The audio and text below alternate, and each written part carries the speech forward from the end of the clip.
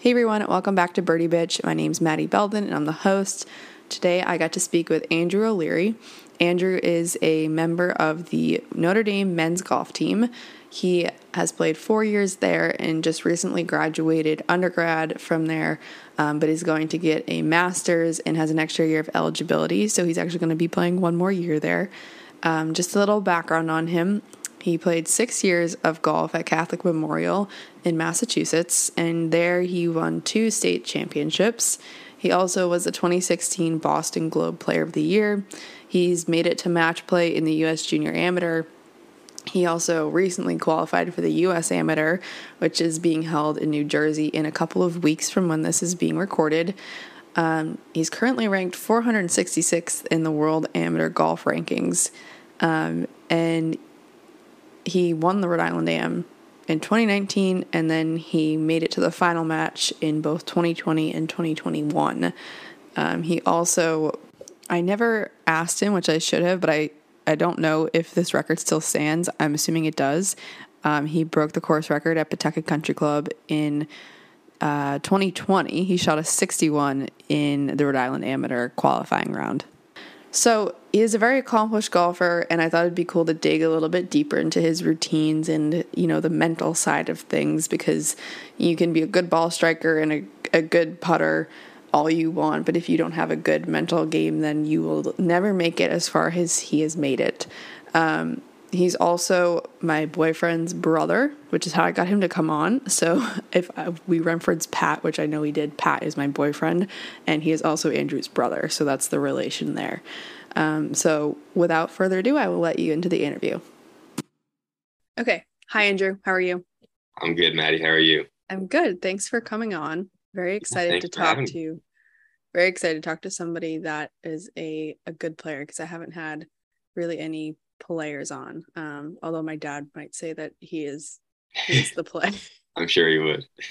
I always have to throw little digs at him in my podcast now. So just to jump right into it, I'd love to go back to your early days of golf, maybe middle school, high school. Did you always know that you wanted to play college golf? Was that always a goal for you?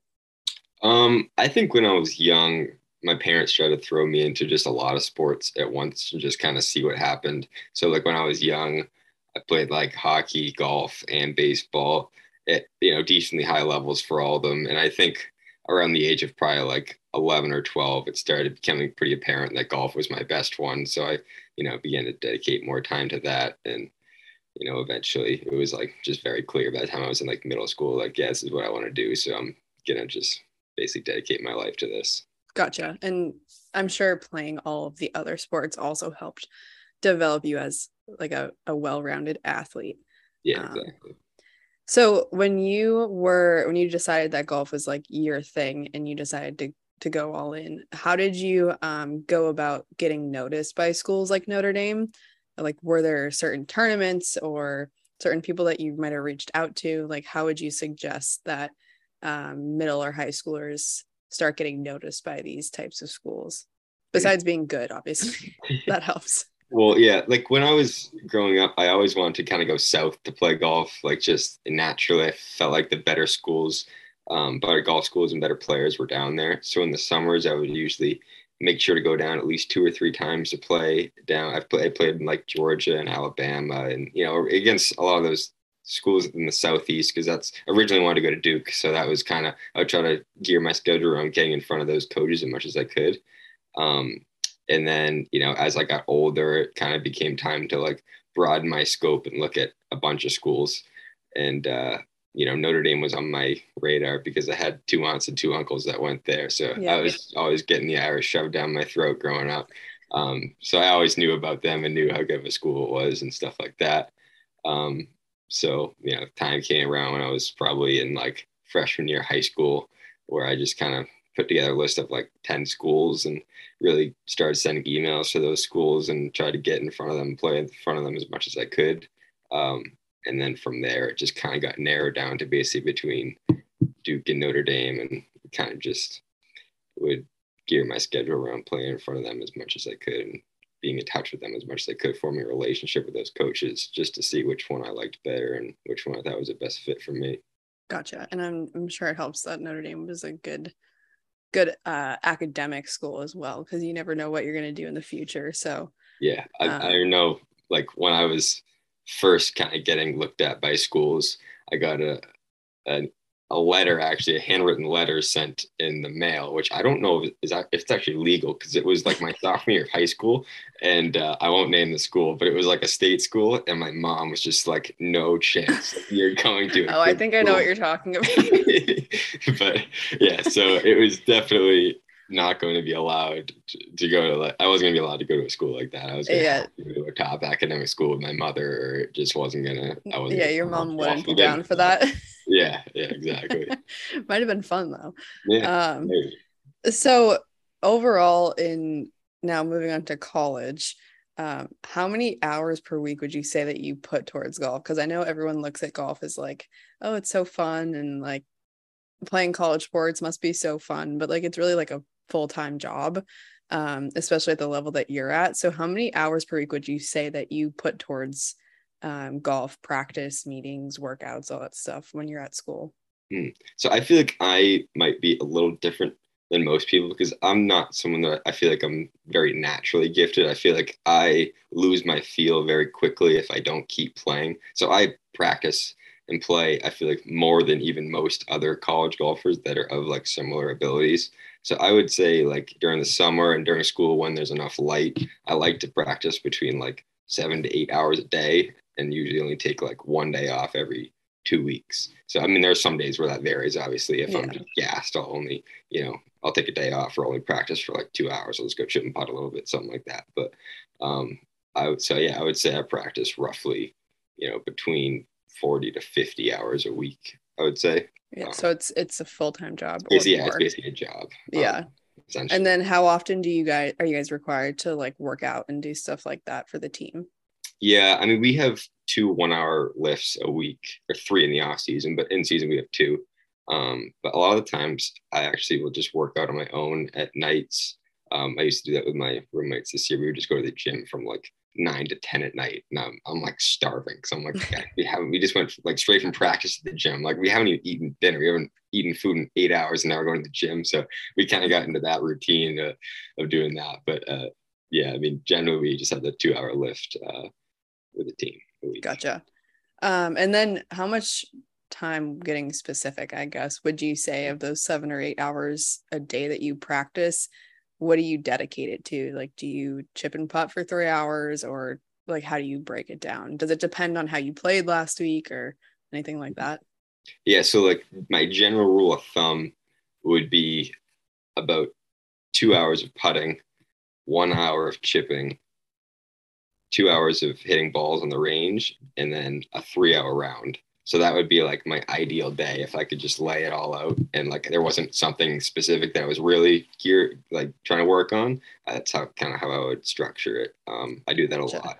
So would you, if you had like your last tournament the past week and you were horrendous at putting, would you like double the time that you were practicing putting, or would you just try to stick to I would probably I would stick to pretty much the same schedule, but I would just do maybe different drills. Like, I might work a little more on technique, or if I know I'm putting well, then I'll do like drills that are extremely difficult and I have to, like, complete my way through the drill essentially, but like a drill harder than I would usually do.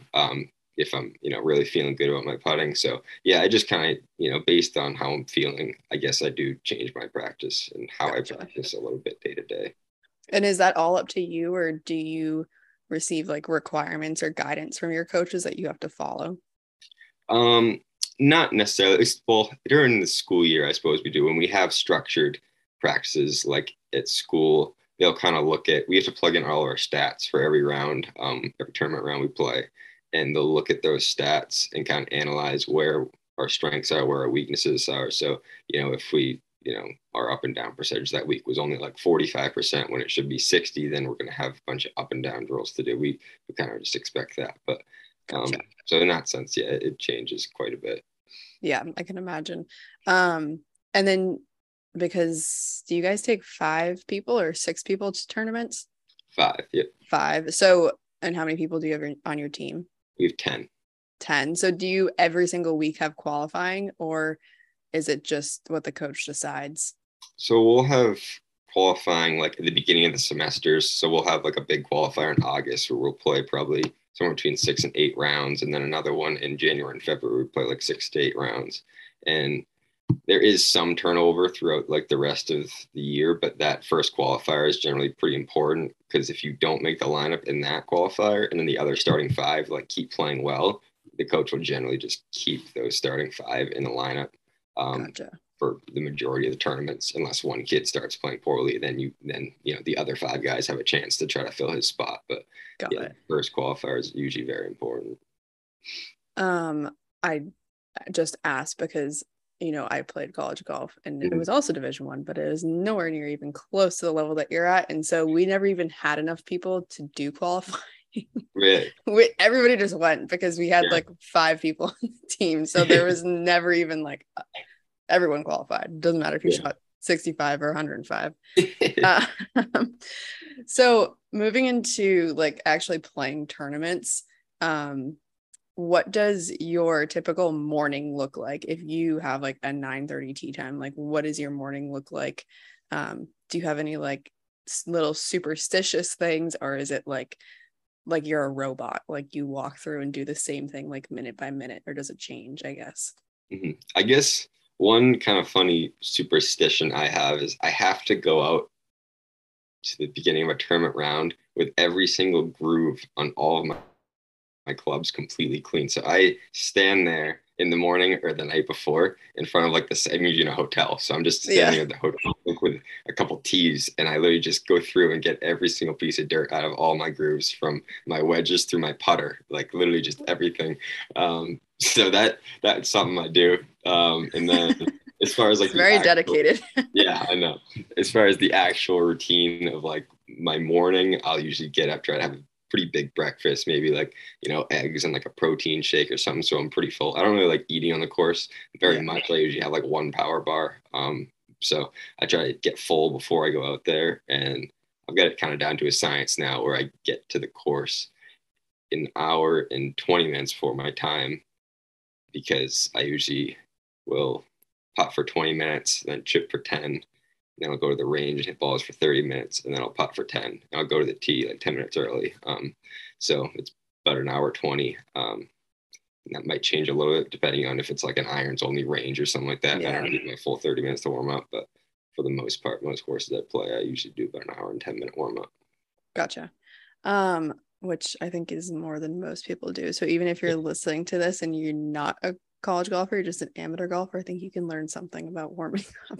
Yeah. Do you stretch, foam roll? Like, I know you have like a Theragun like machine or a massage gun. Like, do you use any of that stuff, or is it simply like hitting the range and putting and chipping? Yeah, over like the last like 2 years, just with the amount of traveling I've done, my back has just slowly deteriorated. Like I feel like when I'm 50 years old, I'm barely gonna have a spine anymore. So now, since I'm older, I do have a older. You're like 22. I know, I'm 22, but I feel old some mornings when I wake up now because I just can't even move. There were a couple of times this year where I just like woke up and it was difficult to even put socks on because my lower back was so stiff and sore. And so those mornings I put in an absolute shift on the foam roller and with a Theragun, and I have kind of a whole lower back stretching routine that I will go through like twice. So that, sometimes that's only like 10 minutes, but sometimes if I'm really hurting, it can be like a half hour. So yeah, see how I'm feeling in the morning and determine that. But yeah, I remember waking up after like if we played 36 the first day, I'd wake up in the hotel the next morning and be like, I can't move. Oh yeah. And then you have to go play again. It's like, really, this is the worst. There's nothing better than falling asleep though at like 9:30 after a 36 whole day when you're like, oh, That's is true. Like and you're just dead. Except usually I was such a bad student that I would like leave papers to be written. And so I'd like come home and I'd be in the hotel like typing with my roommate that I live with now. Her and I would room together, and she'd be watching like Grey's Anatomy and I'd be writing a paper that I just neglected to finish. I don't know how I passed college. Because when you're on like the 32nd hole and you're thinking of like, what do I have after this? And you're just like, oh, I got to write a paper. I have to write a Like, paper. that is just the worst. It's like I've been out here for 12 hours and now I get to go back. I'm exhausted and just write a 5-page paper. Write a paper on something that I don't know anything about. Yeah, exactly. Speaking of writing papers, do you guys, I know your travel schedule is absolutely insane when you're in season. Do you guys get like tutors or anything like that? Are you in like certain classes for athletes? Because I know I think it's like that at Notre Dame, but Holy Cross really didn't care about athletes at all, to be honest. Yeah, Notre Dame doesn't. They try to make it so that like the regular student body and the athletes are all just grouped together as much as possible. So we don't have like, specialty dining or classes or room, any placement, anything like that. So we have the same schedule as like the other students and stuff. So we don't get any extra privileges there. But yeah, I mean, it just, is what it is. Much to our complaints, but it just can kind of be brutal when you're gone for like 4 or 5 days and you still have to stick to the same schedule of everybody that's been on campus the entire time. Yeah, but I would definitely put our travel schedule up there with any other team in every other sport in the country, as far as how much we're gone. In March this year, we were only on campus 12 days of the 31, so it's just like it's absurd numbers we're gone. And when we come back and it's just like the professor's looking at us like, I haven't seen you in my class before, and it's like April, and you're like, oh boy, I'm really behind now. Sorry. Like they don't even know who you are. Yeah, literally. I'm like, I'm gonna miss your class next week, and they're like, I didn't know you were in this class. I'm like, oh, well, even better. Just fly under the radar, show up, take the final exam, and hope you pass without actually like knowing what's going on. Yeah, that's the life. So when you are playing like in a tournament round and you have a really bad hole or even like a whole bad front nine, how do you mentally recover from that? Because I know you're very good at that. I'm very bad at that, so I could use to learn something. I think it kind of goes back to playing a lot of different sports growing up and being, frequently down in situations and just kind of having that mentality of like, okay, it's time to like regroup and refocus and really go out there and attack on, either the next hole or the back nine. But yeah, it is always something that I've kind of had a knack for. And I feel like it's one of the stronger parts of my game. I heard, so one of my teammates, his name's Tai Chi. He's one of the best players in the world. He's phenomenal. And he described it as every shot of the day has the potential of being your best shot of the day, or possibly, depending on the situation, maybe even your best shot of your life. So if you really just look at it with that perspective, even if you made a birdie in the last hole or a 10, your next shot could be the best shot of your life. So that is something that I kind of realized. And now I tell myself that every time after I have a bad front nine or bad hole, anything like that, I'm just like, all right, it's fine. It's in the past. Just got to regroup, reset, and see if I can hit the best shot I can. Yeah. Next one. So, and I know you're very good at that in general, but recently at the North South, you had a wild, like, what do they call it? A middle like Tennessee or something, because that's like the zip code, the 931. Did you see that? Yeah, I didn't see that, but yeah. I think they called it. Yeah, I think they called it a Middle Tennessee or Middle Mississippi or something, because 931 is the zip code. Really? Can you just talk about that round? Because I saw it on Golf Channel's website. I think I can send you the link, but can you just talk about that round? Because that was literally insane. Yeah, so that was definitely the craziest round of my life by far. It's not even close. So, like this, basically, I'll go back to the start. First hole was like normal. Second hole, I got up and down for a bogey. So it was like kind of shaky start a little bit. And then the fourth hole, I chipped in for birdie. So then I was like even. And then I started to get a little hot. I birdied 6 and 7. So now I was 2 under and walking on to the earth. Did you make 3 birdies? Yeah, I think I made 3. Yeah, I think you went birdie before the. Yeah, I think you're right. I did. Yeah. So I birdied 6, 7, and 8. So now I was 3 under going as 9. And 9's like a very reachable par 5. It's like 530, but like the course is pretty firm. So I was hitting my driver pretty easily over 300 yards in those conditions. and I just kind of pulled it up like the left side. And Pinehurst is for anyone who's played there, it's very sandy, and there's like some bushy things along the outskirts of it. What course is this on? This was on Pinehurst number 4. So this wasn't number 2. This is number 4. But there was like this big bushy tree. It was probably like, I don't know, 30 feet high or something. But my ball would kind of got lodged underneath it. And it was on like all this sand and pine straw and stuff. So it was a pretty gnarly lie, but I thought I could kind of get in there and at least get it back into the fairway maybe if I just made decent contact with it, essentially. So I think I went in there with like a 5-iron or 6-iron. Took a hack at it, and the sand just like gave out. I'm used to be hitting off the firm bent rough we see around here, where like you can hit an inch behind the ball and it's still gonna kind of come through and the ball's gonna move. But down at Pinehurst, like it's sandy and the club just went like right under the ball. So now the ball is still in the same spot. I ended up doing that like 2 more times. Finally got it out, and then I punched it like back into the fairway. I was lying 5, so I was hitting 6 from about 215 out. Tried to hit a 5-iron onto the green, pulled that almost went out of bounds too. So I'm down the pine straw again, hitting 7. I like hack it onto the green, and then I 2-putt for my 9. I made like a 5-footer for 9. I almost was in the double digits there. So you're even. No, you're one I'm over. 1 over now. But like that was the thing. I was like, okay, I made a 9. And the way the north-south works is there's like 110 players and 32 make match play. So I knew usually the cut's about even par. So I was walking off that hole like I'm up 1 over. So if I just play the rest of my way, under par, I'm still gonna make match play. So I'm like, all right. And that's where that thing with Tai Chi came in. I was like, okay, this could be the best hole of my life, best shot of my life. I birdied 10, pretty standard birdie, just fairway green, made it. And then I walked on to 11, back to even. Walked on to 11. It was 171. It was a little downwind and off the right. So I kind of played like a high draw 8-iron in there. And it just took 1 bounce, like 5 feet short of the pin, and just disappeared. I remember just dropping my club and looking at my dad, and I was just like, this is absolutely absurd. Like what's going on? Now I'm back to 2 under after making it. And I just went birdie, birdie, birdie, 9, birdie, hole-in-one eagle. So I was like, I don't even know.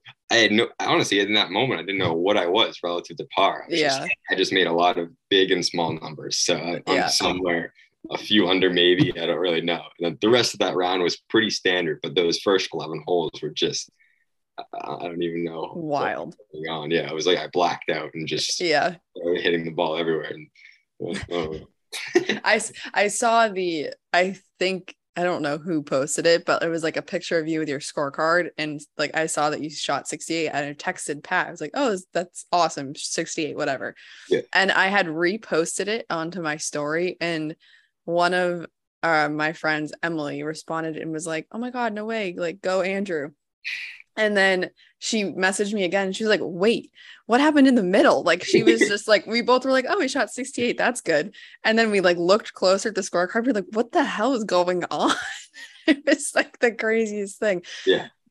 I got 931 after that. I got a lot of from friends like, is this actually true, or is this like a mistake? Is it fake? And I had one of my friends, Davis, who's like one of my best friends in Notre Dame. I live with him this year, and he's on our team. And he texted me right after, because they had live scoring. He texted me after I made the hole-in-one. So I was only like through 11 holes. And he literally just said, mix and a par. And I just saw that like 2 hours later once I had finished. But I was just like, just pretty bold move of him to say when I was literally out there. I could have made 10s the rest of my way with the way the round was going. He just was like, I got to take advantage. Just mixing a par. And I parred the next hole. Yeah, I just looked it up. It was on the Golf Channel thing. They call it a Middle Tennessee because that's the area code of Middle Tennessee. I didn't know that. I didn't see that. I saw like Shane Bacon reposted it. Okay, yeah. I'll send it to you. But that was on Golf Channel, not Golf Digest. I don't know what I said. So you recently qualified for the US Amateur, which is at, what is it again? Ridgewood. Yeah. What's the other course? Arcola is the other one. So you qualified it was in a playoff, right? For the Yeah. second spot. Hmm. So, I mean, obviously it's a big event and it's tough to get into, right? Hmm. How do you approach a tournament like this? Is this like any other tournament, or do you have a different mindset? Do you still like, I know you've obviously played a lot of tournament golf. Do you still get like nervous, get the first tee jitters, or is that like a thing in the past? Yeah, I mean, I definitely will get nervous for like an event like this. It just depends on what event it is. If it's Yeah. like, one of the top amateur tournaments in the world, I'll get nervous. But if I'm playing in like just a local thing, with a bunch of people that are my friends and stuff like that, I'm not as nervous. But for something like this, I'll get, I know I'll get pretty nervous. I'll have to kind of mentally prepare for that ahead of time. We have like a team psychologist, and I talk with him. I talk with him fairly frequently and stuff, and just kind of make sure that I'm ready to go on that first tee and ready to go and attack rather than kind of playing conservatively and Yeah. tentatively. Because if you do that on a course like this, I think it's like 7,600 yards and a par 70. Jeez. So it's just like every par four is just like 500 yards with like thick, rough, firm, fast greens, Yeah. all the works. And if you just go out and play tentatively and nervous and you play scared, like it's just not going to go well. So it's important to, the nerves are going to be there for everyone no matter what, but it's about just kind of channeling that and using it in like a positive way. Cause I feel like you'll be nervous, but you'll also be like more focused than you'll Because it's ever more important otherwise than other be. Yeah. things. Cause it's just so important. So, that focus can be used to your advantage as well. So. Gotcha. Do you get the same focus when you're trying to beat Pat? When I beat Pat, yeah. I mean, I do have a deal with Pat that if he ever beats me, I should have thought this through more, because what if I like get injured one day? But if he ever beats me in a round of golf, I owe him $100. So there was And it's one never time, happened. it has never happened, at least like since, he was, 100 pounds more than me probably when I was like, Yeah. 10 and he was 13, but then he just hit the ball so much further than me. But there was one time, I think it was 2 summers ago, we were playing Pawtucket, which is our home course. And I think he was one up through 15. I wasn't playing well. I was like 4 over and he was only 3 over. Which is And surprising for him. yeah. And For then everyone who doesn't know, he played hockey and is he's a not. hockey player, but he's playing golf. Yeah, it's essentially, but he does get like hot sometimes and he can shoot like in the mid 70s. So he was 3 over, I was 4 over. And it's a par 69 too. So, he was on the verge of shooting in the low 70s. And then I remember I was like, I can't lose $100 to him. And I remember birdieing the last 4 holes, and he was like, "I'm literally just never gonna beat you," because I was hitting it all over the place that day. I just found the will to not lose $100 to my brother and get beat by literally a player that plays a different sport. Yeah, that's pretty good motivation, I would say. Yeah. I guess. Yeah, I was like, all right, let's focus here. So, when I mentioned in the intro, you won Rhode Island Am and you've made it to the final match a couple of times, other than when you won. How do you look at match play? Like, what is your mindset with match play? Is it different than stroke play? Like you were just talking about with Pat, like you obviously got to turn it on. Like when you don't want to lose $100 from Pat and you're 1 down with 3 to go or whatever. Like, is it a different type of intensity? Because I feel like you can be a little bit more aggressive in match play. Yeah, I definitely would consider myself a better match play player. Match play is my favorite. That's just my favorite format in golf. Because I look at it just as like not even really just golf. It's just pure competition. Like, yeah, like you said, it doesn't matter. There's less pressure really because it doesn't matter if you make a 10 on a hole. Like you can just go out there and play very freely. I play very freely in match play. And I almost prefer to be the underdog sometimes just because I'm like, I have literally nothing to lose. There was one match in particular this year where I was playing a player who was at the time ranked number 2, the second ranked college player in the country. And I was like, no one's expecting me to win. So I may as well just go out there and basically play a little more aggressively than I generally would in stroke play and see what happens. And I ended up beating the kid. But it was like, if it was stroke play, it could have been a very different result. But in match play, it kind of levels the playing field to an extent. And that's why I think the format of like a US Amateur and stuff like that, I wish they had like PGA Tour events other than the Dell technology that were match play, just because I feel like they're so fun to watch because you see so many upsets. Yeah, But like you yeah, could make a 10 in stroke play and that's the end of your day. But yeah, well, maybe not for you if you make birdie, birdie, birdie in a hole in one. But a 10 in match play obviously is less detrimental usually. yeah, yeah. So yeah, I've always thrived in match play. And like you said, I won the Rhode Island Am, which is a match play event, and unfortunately lost in the finals the next 2 years. But yeah, it's just something I've always had a knack for, I guess. And I think part of it goes back, like I said before, just to playing other sports growing up. Playing hockey where it's just one-on-one, and baseball where it's one-on-one. I was a pitcher too, so it was really like one-on-one. It's me versus the batter. Stuff like that. Just that kind of condition your mind to think like, all right, let's beat this kid. I always say that like in match play, the will to win is so much important. Whoever wants to win more is generally going to come out on top, unless there's like a huge, talent gap. But Yeah. it's usually not the case, in college golf. That's kind of why I get scared with like young kids when their parents put them in every single golf tournament ever at the age of like 9 and then make them like grind out on the range for like 10 hours a day. Yeah. It's like have them go play hockey, go play basketball Yeah. or softball or baseball or whatever. Cause like you said, it just makes you so much of a more well-rounded athlete, and not even physically, but mentally. Yeah. And people just get burnt out, and it's really not going to do any good to put Sure. an 8-year-old out and practice like you do at the age of 22 at a Division I college. It's just not good for little kids, I don't think. No, I completely agree. So, sorry, go ahead. I was just gonna say, like, if I had kids, like, yeah, I'd definitely be playing all sorts of sports and stuff. Just I've seen it happen so many times where you get this kid that's really good when he's like 8 and only plays golf, and then by the time he's 12, like you're like, where did that kid even go? Is he even still alive? Like he just he just wants to go. He doesn't have that, the mental capacity to play at a higher level. Yeah, play any other sports. It happens too much, unfortunately. Just to wrap things up, what is your favorite golf course that you've ever played?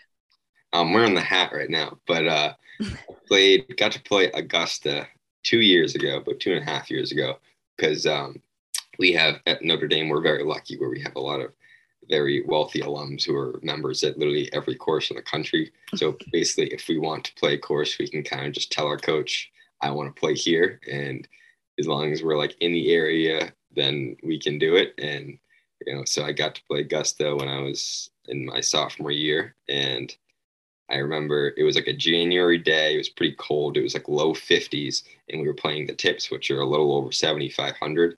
And it was so hard. I mean, it was impossible. I remember I shot 76 and I was the low scorer on my team. And really? At the time, we were the 5th ranked team in the country. So so the average person going there would probably shoot a million. Yeah, the greens are simply the craziest thing. It doesn't even look like a green. Like it's like nothing you've ever seen before. You have like a 10-foot putt and you're literally hitting it like the other way, like 45, like 90 degrees the other way. And then caddy's like, no, you got to trust me here. Like, I promise you it'll get to the hole. And they're always right. But like, it's simply baffling. Like if you threw like a 15 handicap out there on Augusta's greens, they would 3 and 4 putt and 5 putt every hole, I think. Yeah. I was going to say at least 3 putt. Yeah. Because I mean, they were obviously, it was January, so they weren't master speed. They were probably running at like a 12 for us. But like, for the Masters, they're running it, I think, over a 15. Yeah. 15 and 16, somewhere in there. So I can only imagine when they're that fast, what putting on those greens is like. It can't be very fun. So no, I wouldn't even want to try. I'd rather just go walk around, have a drink, and watch them do it, because I could never. Just watch them suffer. Exactly. Yeah. Well, thank you so much for coming on. It was a pleasure. Thank you for having me. It's a lot of fun, Maddie.